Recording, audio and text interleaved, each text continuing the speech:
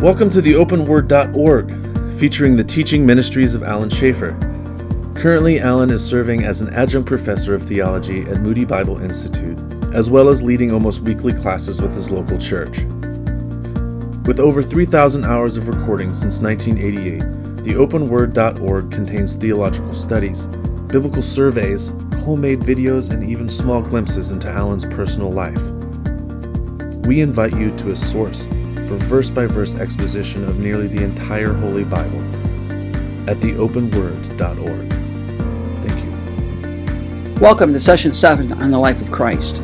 We are fast approaching the end of our study.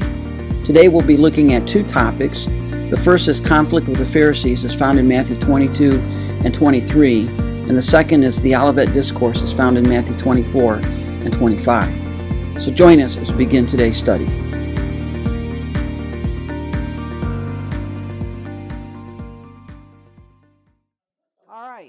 Well, let's go ahead and get started. Father, thank you for this night you've granted. Thank you for a gorgeous day out and for bringing us safely out here tonight to study your word. I pray that you grant us insight and understanding. We thank you so much for your Holy Spirit who guides us and teaches us. In Christ's name, amen. Let's go to Matthew 22. And spare Bible in here. I was complaining in my other bag. we got the heathen NIV text over there. Oh, this one? The NIV text. I got both Bibles. Okay. Don't let Chuck Kesey know. I know. Yeah. See, I'm not a member there no more, so yeah. I can be a little more open. It was, I read my Sword of the Lord, and I guess they have this big conference, and one of the freebies is some guy wrote a book called NIV, the Antichrist Bible. So that's the free book that they're giving out to everybody. So, There's a couple places I've heard him make reference where they left out a word or something. Yeah. In most cases, they should have left out the word. Matthew, what was that again? Matthew 22. All right. And one of the things about this particular course is, of course, we can't cover every point of Christ's life, but I'm trying to cover the high points and give you some stuff to hang things on. And we talked last week we started out about Christ's conflict with the Pharisees and the religious leaders. And he really had conflict his entire life with them, mainly over what? Sabbath. I mean, that was the big one. And closely behind that is probably tradition and their hypocrisy. But constantly fighting over the Sabbath day.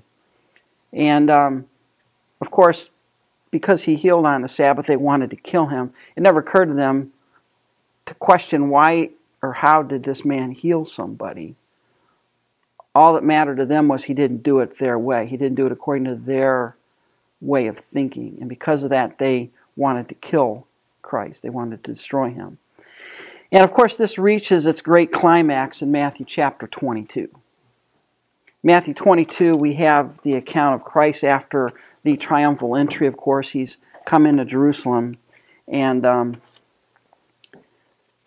he's really going to confront them here.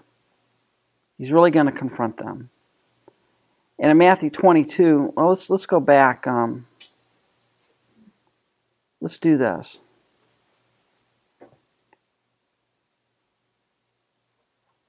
Let's go back to 21.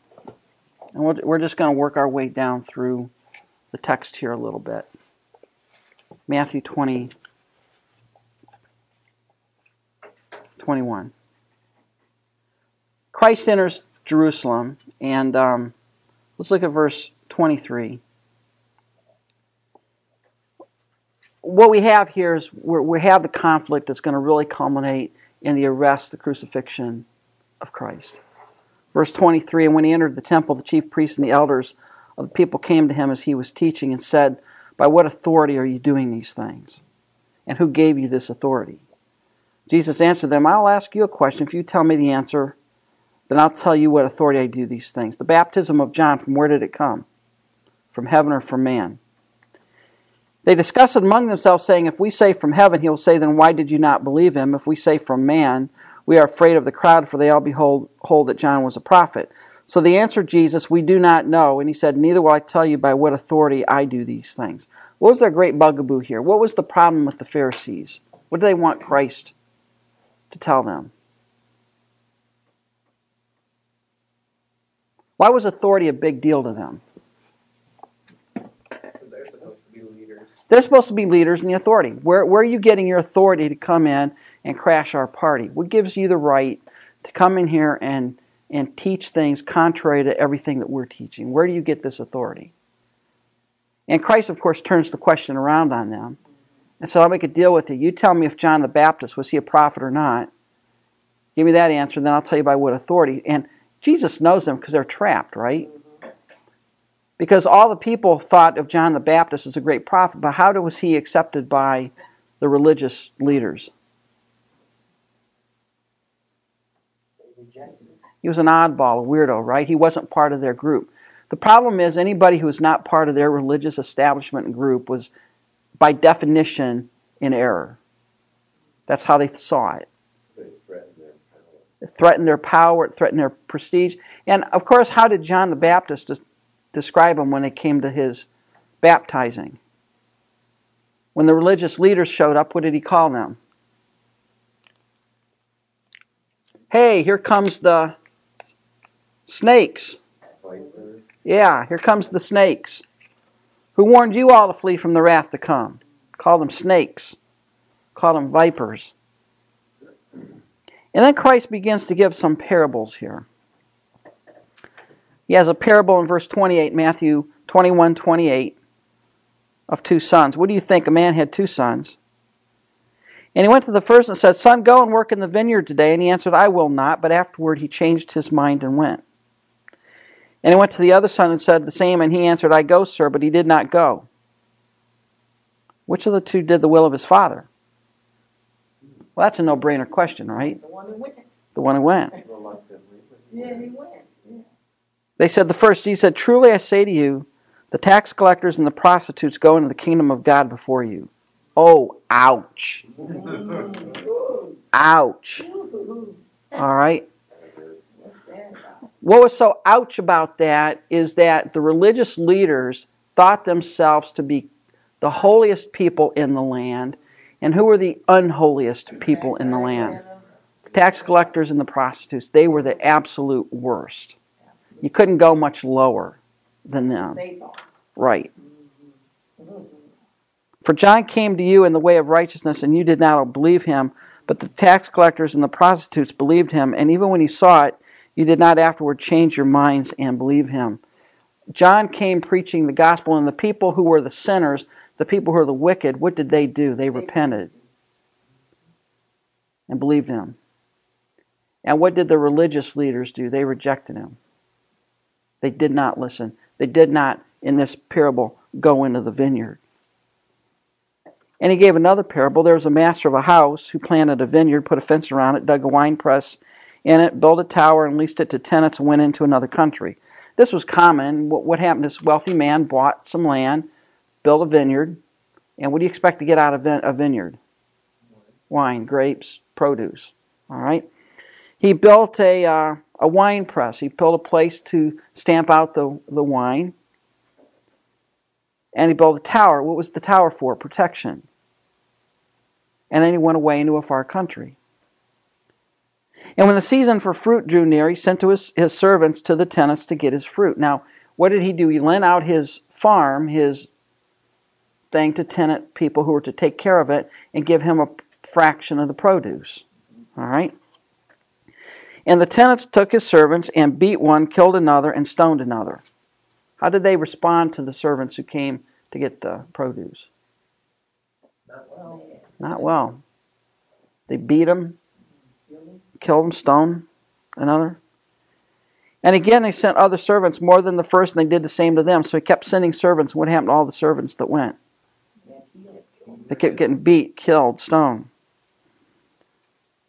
Finally, he sent his son, saying, Surely they will respect my son. And when the tenants saw the son, they said to themselves, This is the heir. Come, let us kill him and have his inheritance. That was the law in the land. If the owner of the land died without an heir, it would go to the tenants. The servants. Yeah, so they said, well, we'll kill the son, and then we will get the vineyard. And they took him and threw him out of the vineyard and killed him. When therefore the owner of the vineyard comes, what will he do to these tenants? They said to him, who's the they there? Those Pharisees. The religious leaders. He'll put those wretches to a miserable death and let out the vineyard to other tenants who will give him the fruits in their seasons. And Jesus said, have you never read the scriptures? Ow! I mean, this is hitting them right at their pride level, because what did they pride themselves on doing? Knowing scripture. Oh, you bet it. I mean, you really frost somebody, an expert, when you say, don't you read, can't you add? That's like going to Einstein saying, what's your problem? Can't you add 2 and 2 together? The stone that the builders rejected has become the cornerstone. This was the Lord's doing, and it is marvelous in our eyes. Therefore I tell you, the kingdom of God will be taken away from you and given to a people producing its fruits. And the one who falls on this stone will be broken to pieces, and when it falls on anyone, it will crush him. And when the chief priests and the Pharisees heard his parables, they perceived that he was talking about them. Well, they got that right. So what's the point of this parable? How do you interpret this parable? He's the son that God sent. Right. What's the grand picture? The grand picture is, what did God do with Israel? They were rejected from that point on. Israel was rejected, but what initially, starting out the story, what did God do? God chose his people Israel, right? Yeah. Right. And he protected them. He built a wall around them. They were his people. In fact, in the Old Testament, Israel is called the vineyard of God. So they knew the imagery he was talking about here. This was pretty evident. And then he lent this vineyard, which is his people, out to tenants. Who are the tenants? What's a tenant supposed to do with the vineyard? Take care of it. So who was to take care of Israel? Priest. The leaders. The religious leaders, the priests. They are to care for the people. And when the time came for some fruit, what's fruit here? What fruit are we looking at here? The people. And in this parable, what fruit is it? What's fruit seen?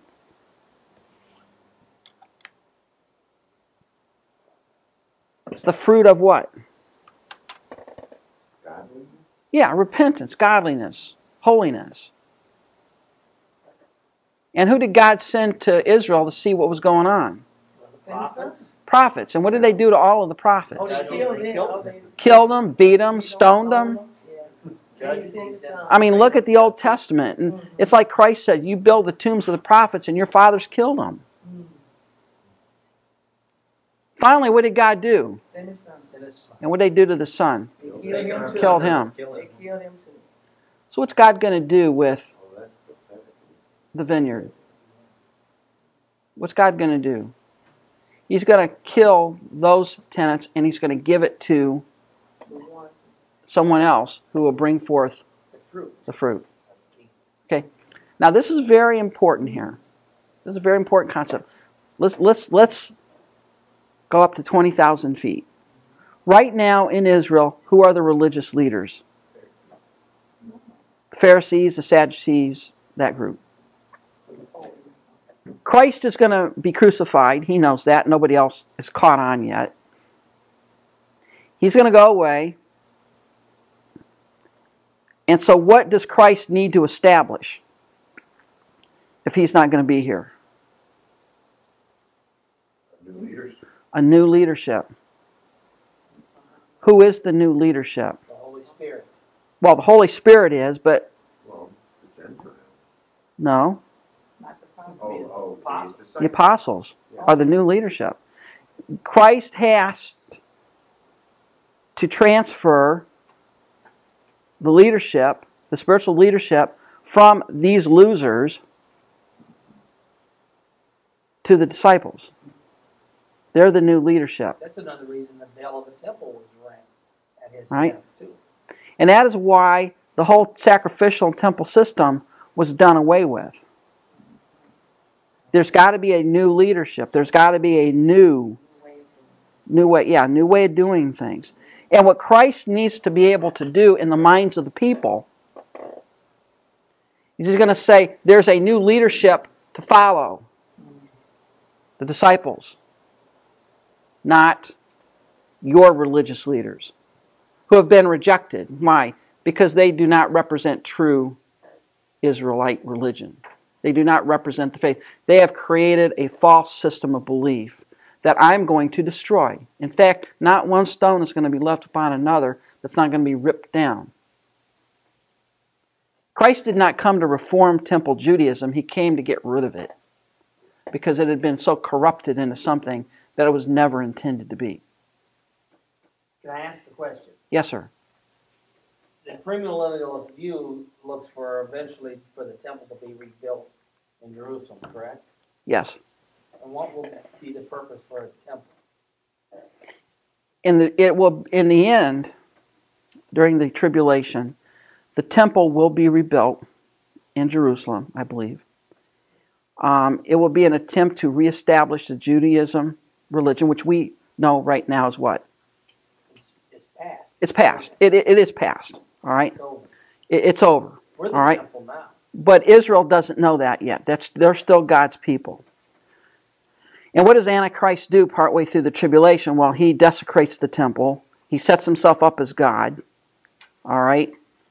And we have all the stuff that goes on in the tribulation. Christ, of course, comes back, destroys the Antichrist.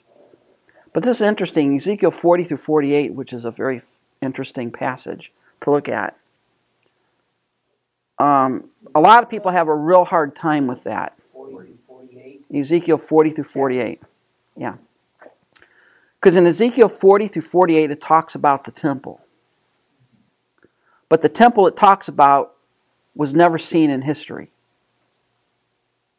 It talks about the land, the full land grant to Israel that God gave them. Never seen in history. So many premillennialists would say, well, Ezekiel 40 through 48 is talking about the millennium, the kingdom. And in that case, there will be a temple in the kingdom. Now, immediately you say, why? Why would there be a temple in the millennium? And of course, if you have a temple, what else do you have? Sacrifice. Why? This is debated. It's debated. What possible reason would there be? And I think there's a good reason. What possible reason would there be to have a temple and sacrifices in the millennium? Because Christ didn't cover somebody. No. Sins are covered. Yeah, well, then no need. But Sins are covered. Be like, So whatever the sacrifice is, it's not what? it's not effective. It's not efficacious. It's not to take away sin. It's not to cover sin. So whatever the sacrifice is, it's not for that. So it's nothing. So nothing. Well, no, if you have God would not have sacrifices without a reason. What reason possible? What you said they were going to have the sacrifice. Yeah, what possible reason would there be for sacrifices in the millennium? What possible reason would you have? Well, I think I heard it said once. A second chance? No second chances. I heard it said once that it was like you could say it was kind of like to remember what the world was like before, like the 1,000-year reign. Yeah. Like remember, like. I think that's what it would be. I remember. Yeah. Well, think about it. Let's say you were born 600 years from now. Middle of the millennium. What's it like in the middle of the millennium? pretty good. I don't know. The lion lies down with the lamb. Peace. Prosperity. God himself in the person of Christ is ruling from Jerusalem. There's no war. Right? Right. There's none of that going on. So, how would you relate to the stories that people told you of Jesus being the Lamb of God who takes away the sin of the world, of dying on the cross, of being our substitute for sin? How would you relate to that? Try to relive it. Try to. Well, in a perfect environment, it'd be tough to relate to that. Would it not? It all wouldn't have seemed necessary. Yeah, you wouldn't have any context. And really, you're living in a land where there is no death. You don't see wars. You don't see slaughter of people. You don't see. You even know about it? You might know about it, being told about it, but there's a difference between hearing about something and seeing it, Yeah. right? You can hear about the Holocaust all you want. Right, until you have seen it. But until you see it, until you stand there, until you look at the photographs, or in the case of the army, until you're seeing the rotting bodies on the ground, you don't understand. It's all stories. Yeah. It brings meaning, and I think that's what you see in the millennium. I don't think it's a sacrifice of efficaciousness. It's not to forgive sin, but I think it will be a strong memorial and reminder, a visible reminder to the world of what sin is. Because they're not going to relate to it in the same way we would. Now again, a lot of discussion on that. And it's beyond our scope here to study that. But you have to do something with Ezekiel 40 through 48. That's a tough, knotty problem. In fact, that's one of the reasons that many people wanted to exclude Ezekiel from the canon, because they had a rough time trying to understand what's 40 through 48 all about. And I think the way out of that conundrum, and I think it's a consistent view, is to see that as the millennial temple, as a future coming temple. And that whatever sacrifices you have are memorial only, much like communion is today, right? Why do we take communion? Yeah, there's nothing efficacious about it unless you're a Catholic. There's no grace conferred to you through it. What is it? As often as you do this in remembrance of me. Because we need, as human beings, we need that remembrance. And if you think about being a 10 or 11 or 12-year-old child in the millennium, having never known disease and starvation and death like we are familiar with now, and being taken down and seeing your sacrifice there at the temple where that little lamb is slaughtered, and being told, because of your sin, this is a memorial of what it costs God to redeem you, it would make a strong impression on you. So, that's the short answer. You have to study that out. There's a lot of discussion on that. All right? But the point here is what is Christ saying? I'm going to take away the stewardship of the vineyard and give it to someone else. Right? Because you guys have not taken care of my vineyard. What have you done? You've killed the prophets. You've killed the Son. You've rejected the Son. He told him he's taking the kingdom of God away from him. Right.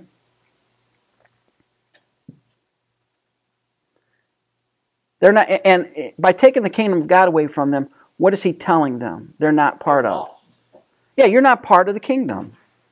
Because earlier on he said, who got into the kingdom before they did? The prostitutes and the tax Yeah. collectors. So he's not getting rid of the kingdom. Right? He's just saying you're not part of the kingdom. You're not part of the kingdom. And, of course, that frosted the chief priests and the Pharisees. And although they were trying to arrest him, they feared the crowds because the crowds held him to be a prophet. So then we get to chapter 22, the parable of the wedding feast. And again, Jesus spoke to them in parables, saying,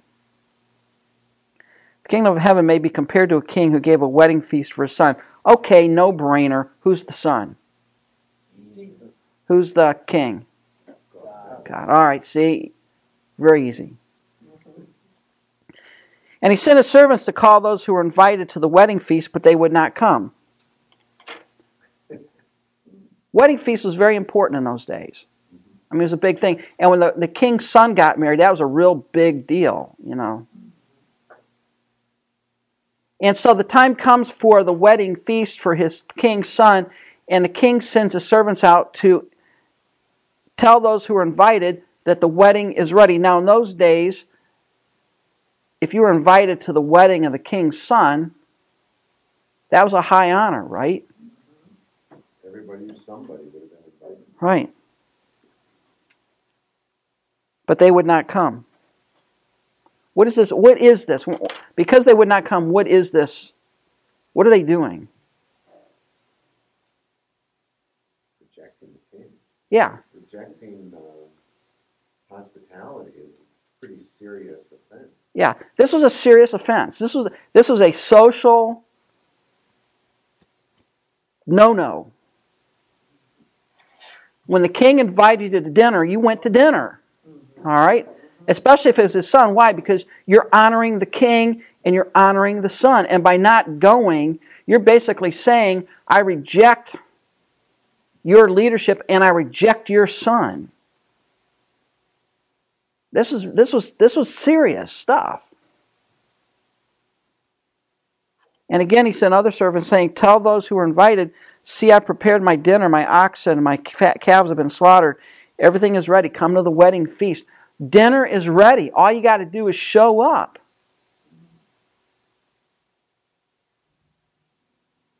But they paid no attention and went off, one to his farm, another to his business. What did they do? They just ignored the invitation to the kingdom. To the wedding feast, in this case. And what's the wedding feast a picture of? The end of time. No, it says right in verse. It says in verse 2. What's the wedding feast a picture of? Kingdom of heaven. Kingdom of heaven. Yeah, it's a picture of the kingdom. Entrance into Right. Yeah, that's what it is. And he's sending his servants out saying, hey, everything's ready. It's come. And they paid no attention. And while the rest seized his servants, treated them shamefully, and killed them. Wow, not only did they reject the king's invitation, but they killed the messengers. Now look, this was something, if you were the average first century Jew, you would be horrified that people would dare do something like this. We read this and we don't think anything of it. Look, this was an act of treason to do this. This was not just, I don't want to come to dinner tonight because I got something else going on. This was an act of treason when you rejected this. So what happened? The king was angry and sent his troop and destroyed those murderers and burned their cities. Well, of course he would. Then he said to his servants, the wedding feast is ready, but those invited were not worthy. Go therefore to the main roads and invite to the wedding feast as many as you find. And those servants went out on the roads and gathered all whom they found, both bad and good, so the wedding hall was filled with guests. Okay, what is this a picture of? What is Christ picturing here? That's the church, ain't it? That he can get anybody. That he can use anybody. Well, it is a veiled reference to the church. It is. All right?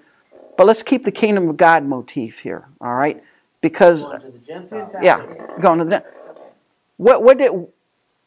The king sent his son. The marriage feast is ready. What's the marriage feast a picture of? The kingdom of God.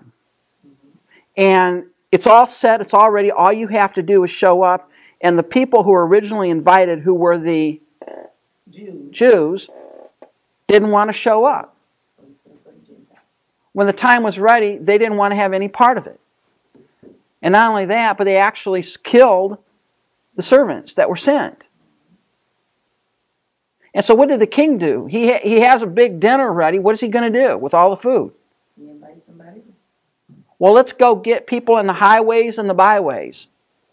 Let's go get all of them. The good and the bad. What's that a picture of? Didn't matter who they were. If you were walking down the byway or highway, you were invited in. If you accept the invitation, Then you were in. All you got to do is come in. Yeah. There was another stipulation we're going to see in a minute. Yeah, there was. But the point here is that the king, the ones who originally were invited are now excluded from it. But when the king came in to look at the guests, he saw there a man who had no wedding garment. And he said to him, friend, how did you get in here without a wedding garment? And he was speechless. What's this? Well, what is the wedding garment? Okay, in those days, if the king threw a party, not only did he throw the party, but he sent somebody over with a tux for you. He gave you the clothes to wear. Why would that be necessary? In this case, why would it especially be necessary? Because he wanted everybody to look a certain way. All right, but who's he getting in there? grabbing the bums off the street. Brand the bums and the riffraff, and they certainly don't have a tux. All right? Nice enough to be. Absolutely not. So the king provides not only the meal, he's providing the clothes. All right? And in those days, if you were to go into the presence of the king, what clothes did you wear? The best clothes. Yeah. Best for the best. We talked about last week, if the president invited you over for dinner, you certainly would not go in with jeans and cutoffs and, unshaven. And, what'd you do? You'd dress up a little bit. You wouldn't be a bum. And of course, what's this guy? He's speechless. What does it mean that he's speechless? Yeah, no excuse. There's no excuse. The king provided not only the meal, but he provided the clothes. Then the king said to the attendants, bind him hand and foot and cast him into the outer darkness. In that place there will be weeping and gnashing of teeth, for many are called, but few are chosen. What's this? A picture of. Yeah, picture of hell. Picture of hell. Picture of hell. What are the clothes a picture of? Well, what do you think they are? Righteousness. Whose righteousness? His right. Yeah, certainly not the righteousness of the one coming into the meal. Right, you're given the right. You're given the righteousness. You're given the clothes to wear. That's why. And you see, this is a common image. That we're not making this up. We're not pulling it out of the air. You look at Zechariah chapter 3, where you have the vision of Joshua the high priest standing before the Lord in manure-covered garments. And those garments are taken away and he's given a change of clothes. You look at Paul in Ephesians 5, where he wants to present the church as a chaste virgin without spot or blemish. You look at Revelation 19, where the church is seen as arrayed in fine linen white, which is the righteousness of the saints. It's a common metaphor. We understand that. But this guy somehow thinks he's going to come into the kingdom dressed like what? A bum? Yeah, now it doesn't say here that he was dressed as a bum, does it? No. But he wasn't. He didn't have the right clothes on. He might have had nice clothes. He might have thought his clothes was nicer. Yeah. But that wasn't the point. The king provided the clothes. He's happy with And the you do clothes what the he was king wearing. said. Yeah. There's only one way in. And that's the way he said. And what did the king do? The king said, we'll throw him out. He's excluded from what? The wedding feast. In this case, he's excluded from what? The kingdom. All right? The king has had enough of this rebellion stuff. See? And here's the point. When you come to the wedding feast, on whose terms do you come? That's right, the key. You come on the king's terms, not your terms. That's the point. What's Christ trying to picture here? He's trying to picture, look, God has created a wedding feast for you. A time of celebration, which is the kingdom. You're all invited, but what did you do? You didn't want to come. You ignored the invitation. Not only that, you ignored a double invitation. And then some of you even killed the prophets and servants that were sent. You would have nothing to do with the king, and you have nothing to do with his kingdom. So what does the king do? He destroys you, and he takes the invitation, and he gives it to someone else who comes in. And even those people who come in, what do they have to come in as? They come in on the king's terms, not their own terms. You guys have been excluded from the kingdom. Is he being prophetic when he said that he sent his army and killed them and destroyed their city? Because basically that's what happened in 70 A.D. I think in this image, one of the things you want to be a little careful of when you do a parable is try not to make all the elements mean something. I think that's just part of the story. Now we understand, of course, that there's going to be that judgment, but I don't think Christ has given this parable to portray the judgment. Does that make any? Did I just make any sense on that? Yeah, he has a real reason of doing the parable, not. This parable's a real story. Right. Don't try to make every point of the parable match something in the application. Okay. That's the point. Okay. All right? Well, the judgment came. Judgment did come. The principle that he's telling is judgment is coming. Yeah. If you reject and treat shamefully the servants, what's going to happen? the armies are going to come and destroy you. Now, we understand, technically, when is that going to happen? At the end of the age, when the angels come and cast out all the things that offend. We saw that in Is that why the parables of the kingdom. basically it doesn't preach parables? They don't usually tell parables like that. Just like you just broke it down. Mm-hmm. To me, that's the way it should be taught across the pulpit so people could understand. Is that why they never really preach it for what? Yeah, because what you can do is you can take a parable and make it mean anything you want. Yeah, okay. All right. With the parables are intended to teach a singular big picture item.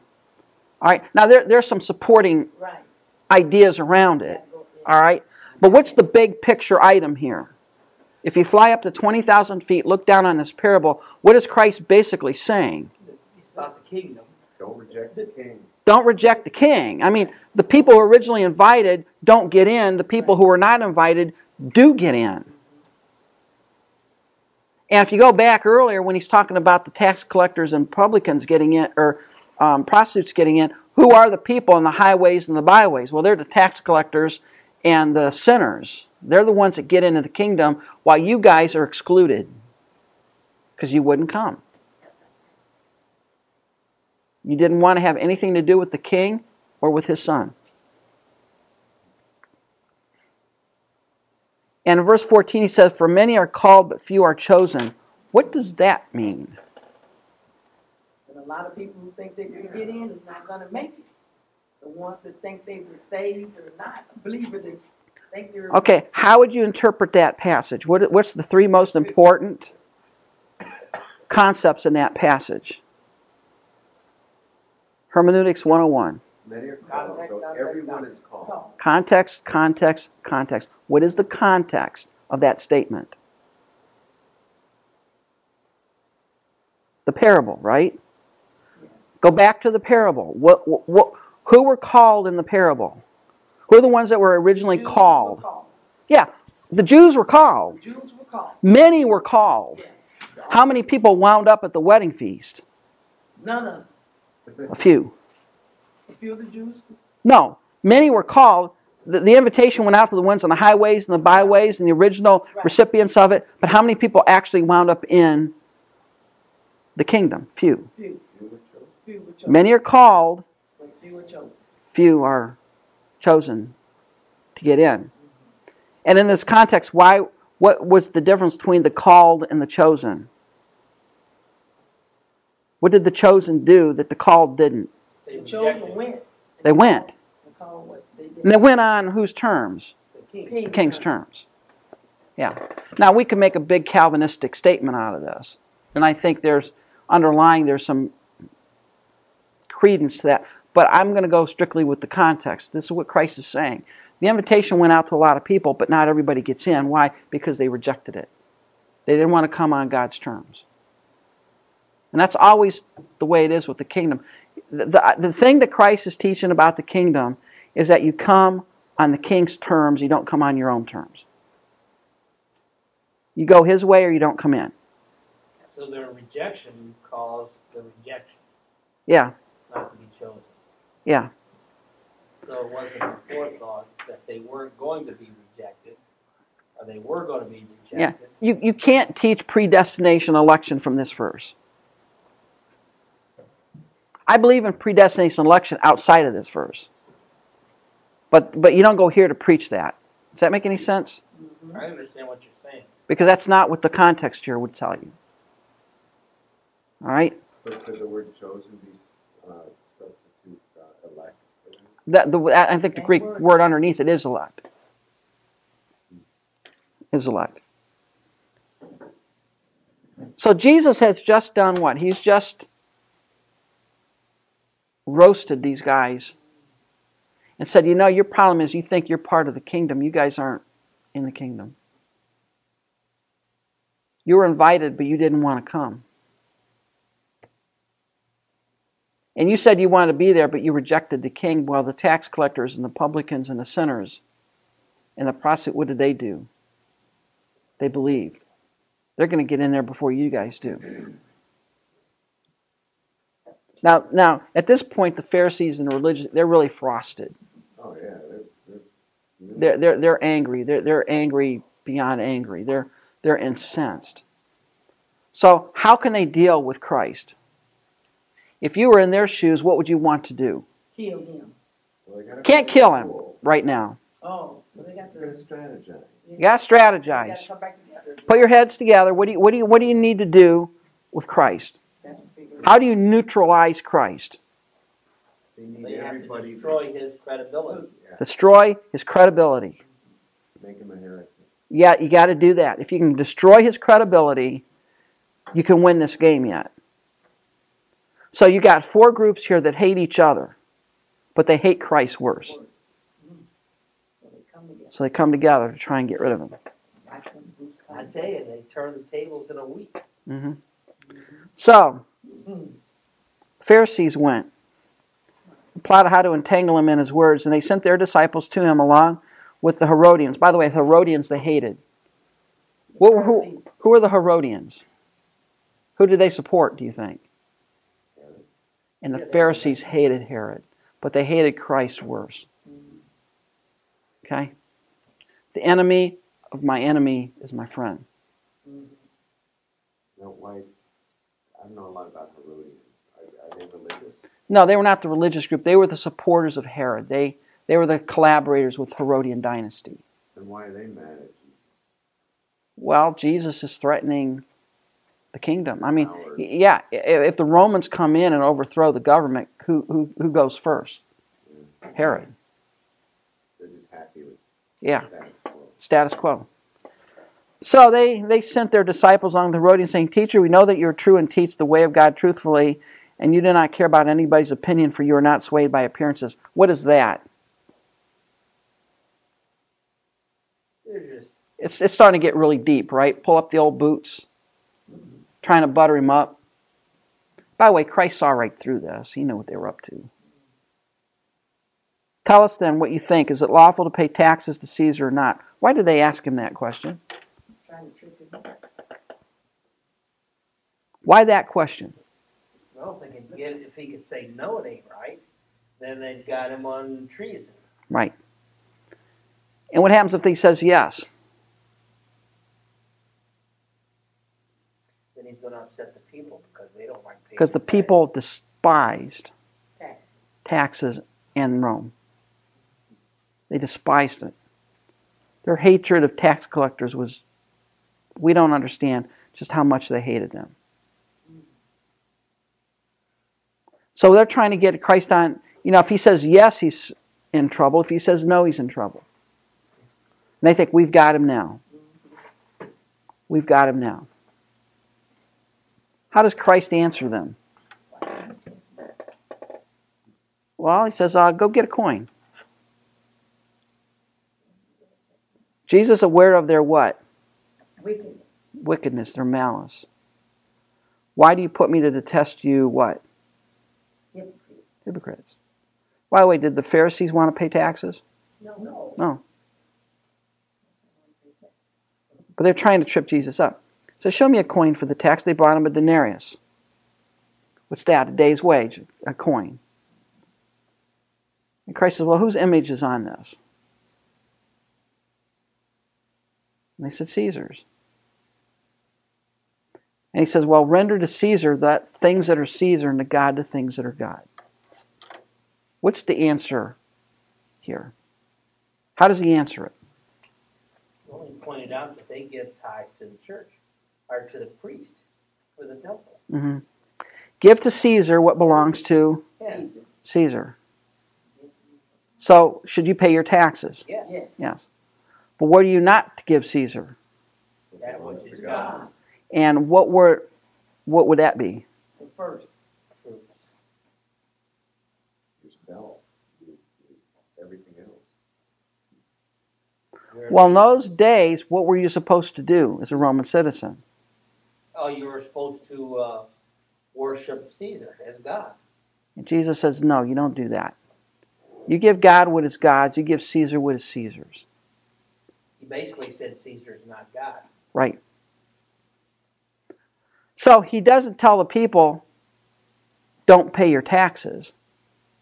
But he tells them, look, you need to give Caesar what is his. and you give God what is his. And he's dealing with the Herodians by saying, no, you should pay your taxes. Give to Caesar what is rightfully his. Give to God what is rightfully his. Of course, that gets them upset. When they heard it, they marveled and left him and went away. Why did they marvel? Amen. Good. Because this was something they argued about all of the time. And they didn't have a good answer for it. They would sit around all day long and argue about whether they should pay taxes or not. And Christ here gives them the answer that they've missed. Who's the next crowd? The Sadducees show up. By the way, did the Sadducees hate the Herodians? Yeah. Did they hate the Pharisees? Yeah. Oh yeah. Fought all the time. Who say there is no resurrection, they asked him a question, saying, Teacher, Moses said if a man dies having no children, his brother must marry the widow and raise up children for his brother. What's that? The law of levirate marriage. In those days it was very important to pass on the family line. So if a woman marries a man, he dies, the next older unmarried brother is to marry her and raise up offspring for his son in his son's name, to bear the family name. Yeah. Now there were 7 brothers among us. The first married and died, having no children, left his wife to his brother. So too the second, the third, down to the 7th. And after them all the woman died. Now if you were number 5, what would you be thinking? Something wrong here. There's a kiss of death here. I don't know. I want to try this. Yeah. So they set it up. Well, here's a woman who went through 7 brothers. So in the resurrection, whose wife is she? They said, we got him now. Well, they don't even believe in the resurrection. I know. They don't. But they're trying to say, what they're trying to do is show them how ridiculous the concept of the resurrection is. It's ridiculous. They don't believe in angels either. So that's ridiculous to believe in a resurrection because it doesn't make any sense in a resurrection. Who would she be married to? She's had 7 husbands. She can't be married to them all. It's ridiculous. They only believed in the first 5 books of Moses, by the way. That's all they believed in. And by the way, I want you to understand, the Pharisees and the Sadducees fought on this all the time. And how do you know that? Well, when Paul was before the Sanhedrin and the Pharisees and Sadducees were there, what did he do? Remember what he did? Probably stirred them up How did he stir them up? by getting them talking on what they were going to argue about. He got them talking on the resurrection, and the whole thing broke down into a big fight. Between them. Yes. They want to play hardball. Huh? Yeah. For they all had her. And Jesus answered and told them, you are wrong because you know neither the scriptures nor the power of God. You idiots don't even know your own Bible. Ouch. Look, there are certain people you do not intellectually battle with. One of them is God. Yes. Right. You lose. He said, you guys, you're ignorant because you don't know the Scripture and you don't know the power of God. For in the resurrection they neither marry nor are given in marriage, but are like angels in heaven. What does that mean?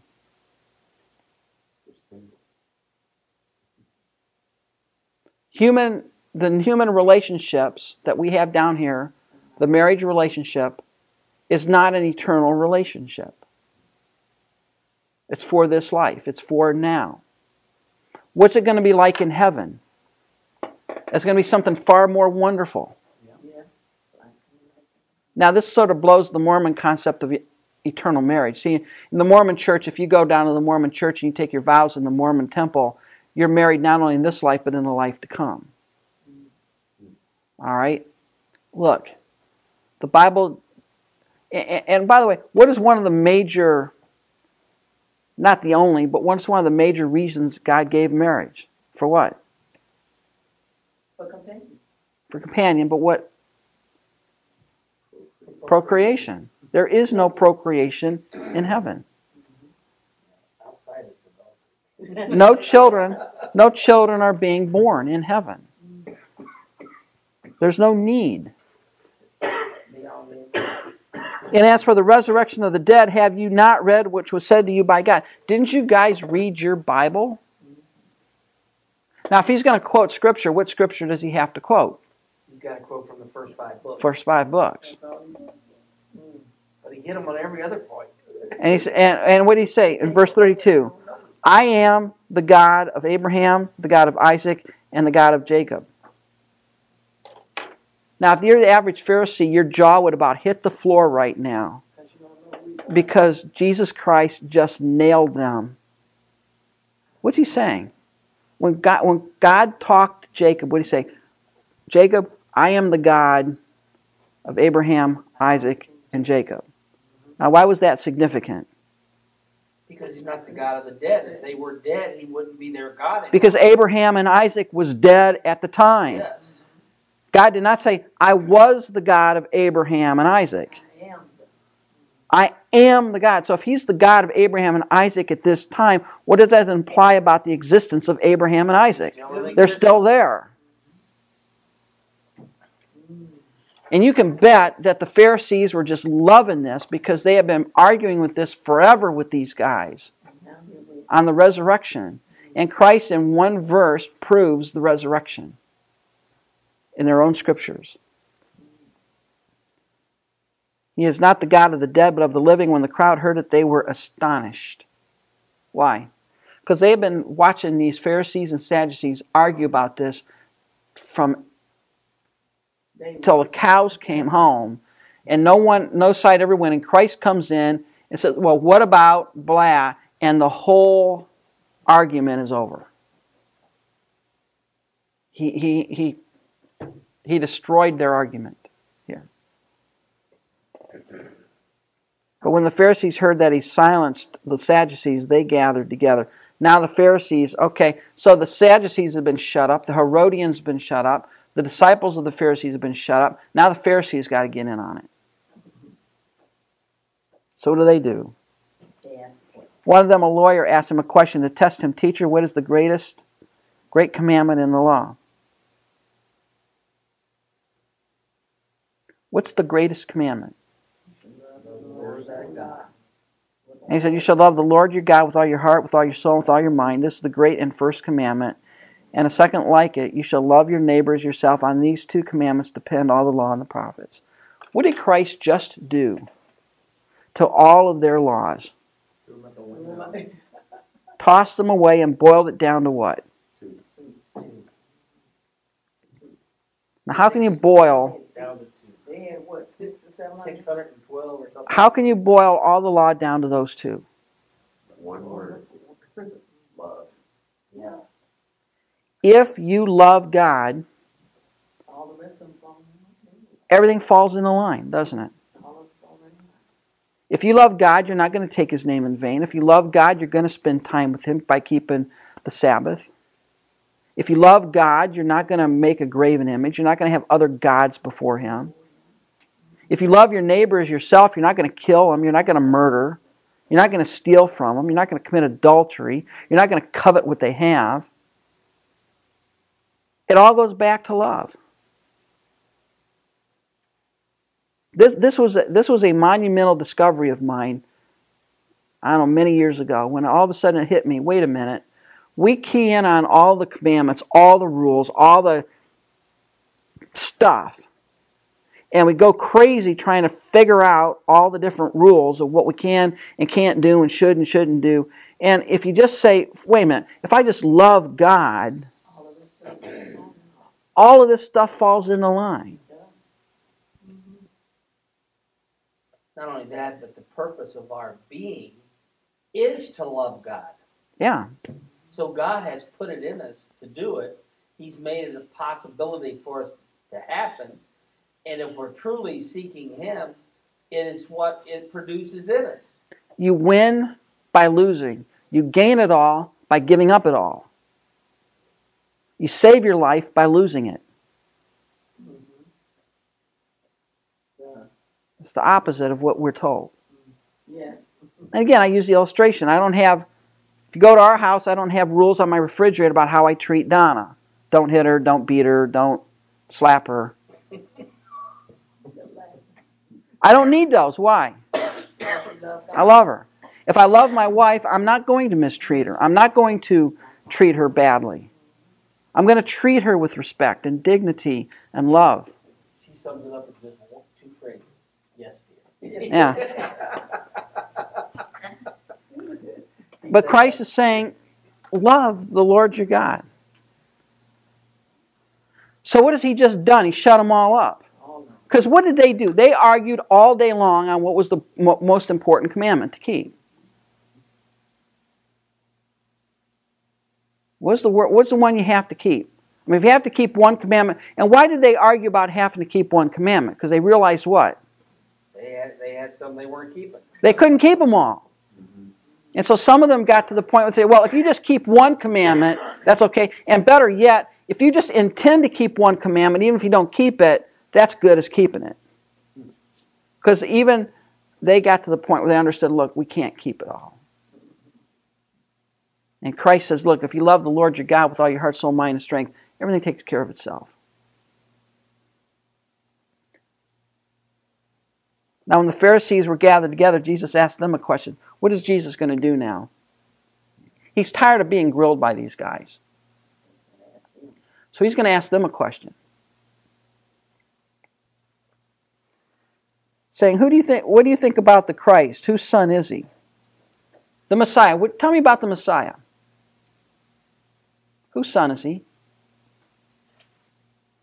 And of course, what would they say? Son of David. Why? Because they didn't know. They only had the first 5 books, so they didn't. No, the Pharisees had them all. Oh, just from the Pharisees. Mm-hmm. Why do they call him the son of David? They knew that his lineage was supposed to come through David. Right. Old Testament. Old Testament, the Davidic covenant. What's the great Davidic covenant? I'm going to set one of my descendants on the throne who will rule for ever. Psalm 89, a great messianic psalm. Not only that, but you have Isaiah, a root from Jesse. Who's Jesse? Well, that's David's father. Everybody knew that the Messiah would be descended from who? David. So what do they immediately say? Well, David, duh, of course. So I said, okay. Then how is it that David in the Spirit calls him Lord, saying, the Lord said to my Lord, sit at my right hand until I put your enemies under your feet? If he's the son of David, how can he be David's superior Lord?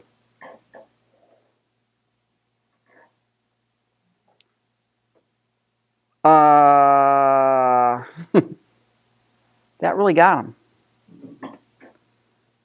If then David calls him Lord, how is he his son? And no one was able to answer him a word, nor from that day did anyone dare ask him any more questions. Why couldn't they answer it? Now, we understand how to answer that question. How do you understand that? How do you answer that question? Is Jesus the son of David? Yes. Yes, in the sense of his humanity. Yes. No, in the sense of his divine deity. We understand that.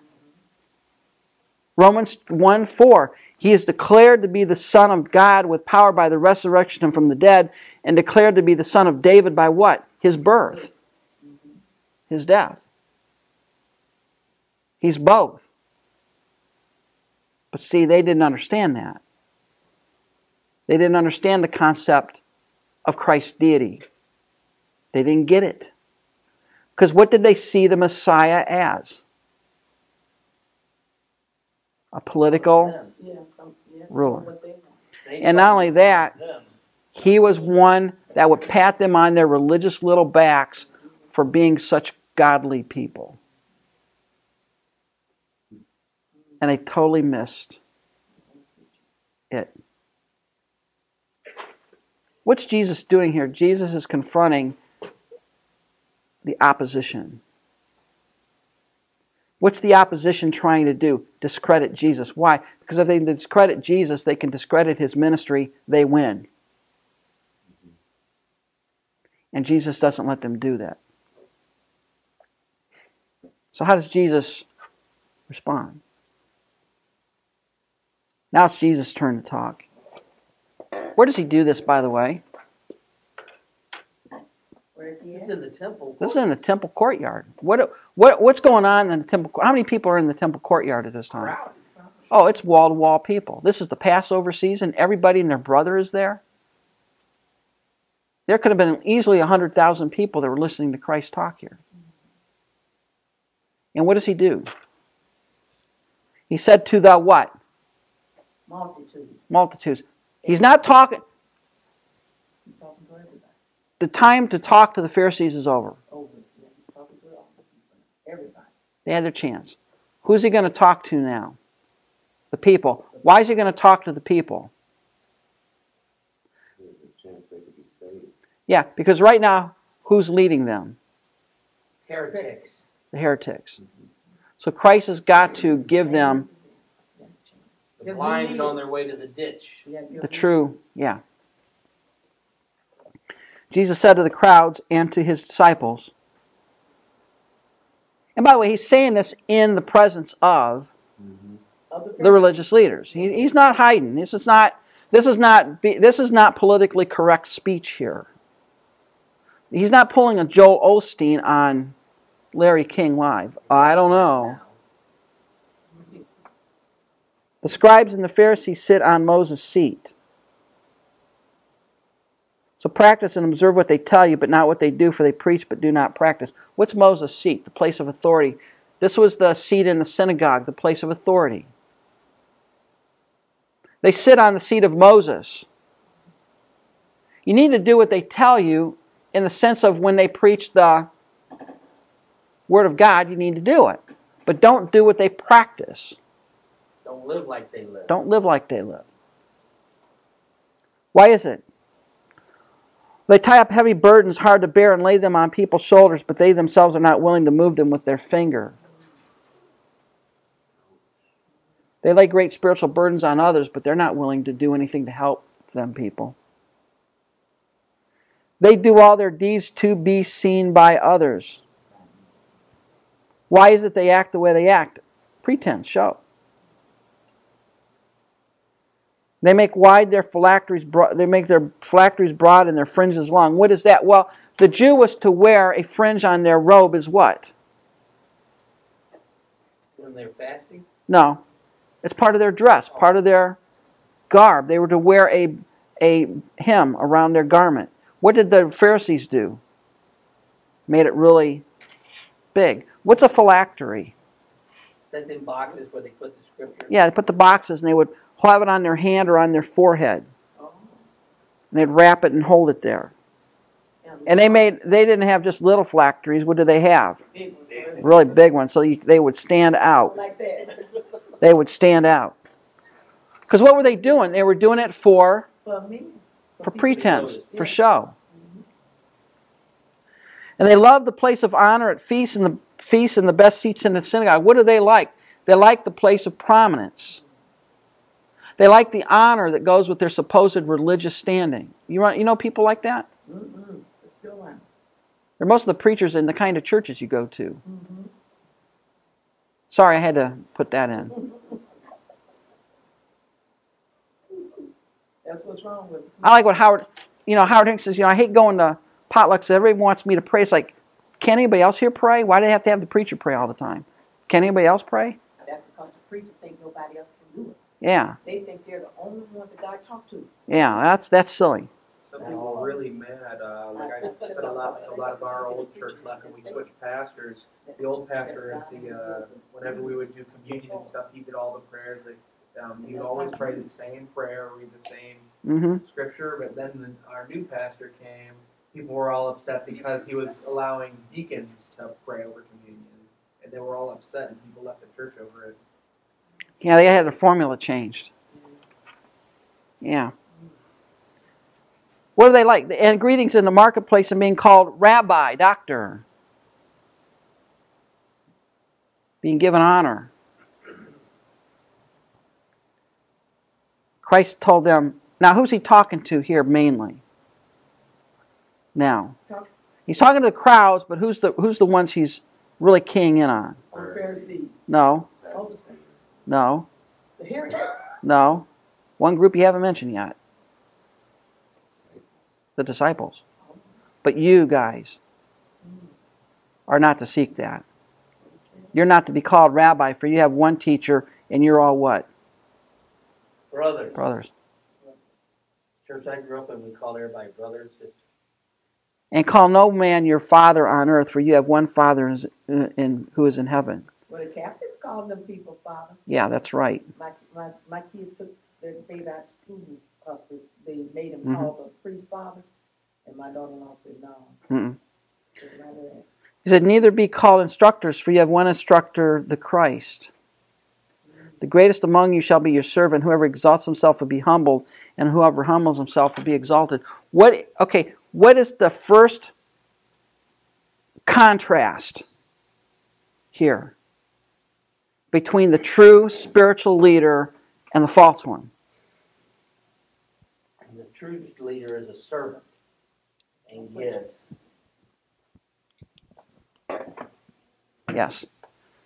When you look at the true spiritual leader, we look at true and false. And this is what is Christ doing here? He is drawing the distinction between who's the true spiritual leader, who's the false. The true spiritual leader is characterized by humility. Right? What is the false spiritual leader characterized by? Pride. Pride and arrogance. Okay? So, let me, and I'm going to tell you how this works out. I turn on TBN and I can handle about 2 minutes of it and I get sick to my stomach and want to throw up. And saw a guy there. You ever see Frederick K.C. Price? Yes. Oh, Yeah. yes. I know. Out of California. How does he come across? That he is it. He's the most pompous, arrogant person on the planet. He talked to them just like they dogs. False teacher. He talks to them like they're stupid or something. And, you know, I mean, he literally talks to There he them is. like that. There he Ain't is. no way you're supposed to sit there and listen to that. There he is. He got about 6,000 members on. How about Benny Hinn? Well, I never heard that fool, so. Well, that's good. Pride, arrogant, being called doctor, given the accolades of men. I told you about going across the San Bernardino Mountains and finally getting a radio station here and talk about some Christian of the Year award they were going to give to some guy. And they were waxing on about what this guy did and how great he was and one of the greatest Bible teachers of all time. It was going on for 15, 20, 30 minutes. Finally, they called him up, Rex Humbard, and I about drove off the side of the mountain. Oh, Lord. You know, listening. These people are filled with pride, with arrogance. They want jet planes. Yes. They want the Lincoln Continentals. $2,000 suit. Yes. What is the mark of a true spiritual leader? Humility. He's not out for his own. He's not out for the accolades. He's not out for the glory. He's not out for the attention. What did Christ say? I preach Christ and Him crucified. And by the way, I have this treasure in a clay pot. So I'll tell you what, you want to find out who the true spiritual leader is and who's the false. Ask yourself, are they proud? Are they arrogant? If they are, they're not the true deal. They're to be shunned. Why? Whoever exalts himself will be humbled, and whoever humbles himself will be exalted. Damn you, scribes and Pharisees. That's the Schaeffer translation. That's what Christ is saying. Hypocrites, for you shut the kingdom of God in people's faces, for you neither enter yourselves nor allow those who would enter to go in. What's one of the characteristics of a false spiritual leader? What's the next one here? Leading people astray. They close the doors to the kingdom. Right? Not only do they want to not go in, but they don't want anybody else to go in. How do you close the doors of the kingdom? False teaching. False teaching. You come your own way. You come on your terms. And he's saying, I'm going to damn you guys, because not only do you not go in, but you prevent other people from going in. And Christ pronounces a curse on them. Lead them down the wide path. Go to the wide path. That's what they do. You know, there could be a lot of sincere people that go to those Christian churches, you know, like Yeah. Joel Osteen's church, Mm-hmm. or Rex Humbard, or, you know, the Crystal Cathedral, who really are thinking they're doing the right thing and they believe what they're being taught there. Yeah. Only to find out eventually the hard way. Mm-hmm. A lot of Catholics in that boat too. So what does the true spiritual leader do? By contrast, what should he Open the do? door. Open the door. Open the door to the kingdom. How do you open the door to the kingdom? You invite people to come God's way. That's right. If you want to think about it, this is the narrow way, isn't it? Yes, it is. And what is this? Broadway. The broad way. The broad way. Many people find it. And then he says here, woe to you, for scribes and Pharisees, hypocrites, for you travel across sea and land to make a single proselyte. When he becomes a proselyte, you make him twice as much child of hell as yourself. Wow. What is he telling them?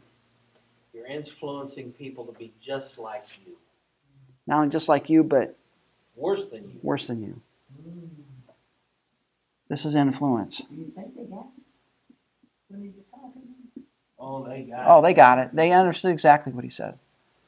What does in contrast, what would the true spiritual leader do? 1 Timothy. Preach the Teach word. what? Instant in season. What kind of doctrine should he teach? Sound doctrine. Teach sound doctrine. And that's healthy. That's the word there. Healthy doctrine. Okay? We had a vision meeting in our little church last Sunday. And, you know, we're talking about things we're wanting to see done and to attract people to church and stuff. And I told them, I said, you know, we're going to teach. This is hopefully going to be our perspective. What did Jesus teach and what does the Bible say? I'm not looking for Baptist distinctives. I'm not looking for Presbyterian distinctives. I'm not looking for any particular dogma. We want to know what Christ taught and what the Bible proclaims. Mm-hmm. And a girl asked me last night at dinner, are you guys non-denominational? I says, nope, we're anti-denominational. Yeah. I joined that church. We're not blind. We're not we're anti. We're anti-denominational. Yeah. There's one family, one body, Right. one church, one God and Savior. I think if I ever make it a pastor, that's what I'll tell people. Yeah. I never liked full denominations. Nope. Too much tied to it, you know, it's too much tied to a domination. That's right. Verse 16, he says, woe to you blind guides who say, if anyone swears by the temple, it is nothing. But if anyone swears by the gold of the temple, he is bound by his oath. You blind fools, which is greater, the gold of the temple or the temple that made the gold sacred? What is this? What is he hitting at here? Well, he's hitting right at how they live and what they've done. What is this? What is the false spiritual leader teaching people to be here? Deceptive. Deceptive. What's another good word for that? It begins with Liars. H. What's another good word that begins with H? Yeah. He said, you teach them to be hypocrites. What is this? What exactly is Christ saying here? He's saying, well, you guys say, if somebody makes an oath, if he swears by the temple, he can break his word. If he swears by the gold on the temple, he is what? Bound. All right. What makes the gold on the temple any different than anything else? It's the temple. And he says, if you swear by the altar, it doesn't mean anything, but if you swear by the gift on the altar, you're bound. Wait a minute. What's the problem with this picture? What are you missing? You're teaching people to be hypocrites. Making rules so you can break the rules. Yeah. Yeah. Make rules so you break them. What is the character of a true spiritual leader? Yes is yes and no is no. Mm-hmm. Unhypocritical. In fact, if you go to Timothy, it says, prepare, what is it? A good heart, what is it? Love from a pure heart, a good conscience, and an unfeigned or unhypocritical faith. That's what healthy doctrine is. If you teach healthy doctrine, you're teaching people to be unhypocritical. If you say yes, you mean yes. If you say no, you mean no. None of this stuff about creating loopholes. Be a person of your word. You guys are leading people astray. You guys are blind guides. What's the problem with a blind guide? Now, in those days, people understood this. Blind people had to have what? A guide. He said, you guys are blind guides. What is that? That is ludicrous. How can somebody who's blind lead you? You can't. Part 2 of this class can be heard in the next podcast in this series. Thank you for listening. This podcast was made in part with creative consulting and production assistance by Third Mass Studio. For your production needs, send an email to thirdmassstudio@gmail.com. For other lectures in this series and more biblical media resources, visit theopenword.org.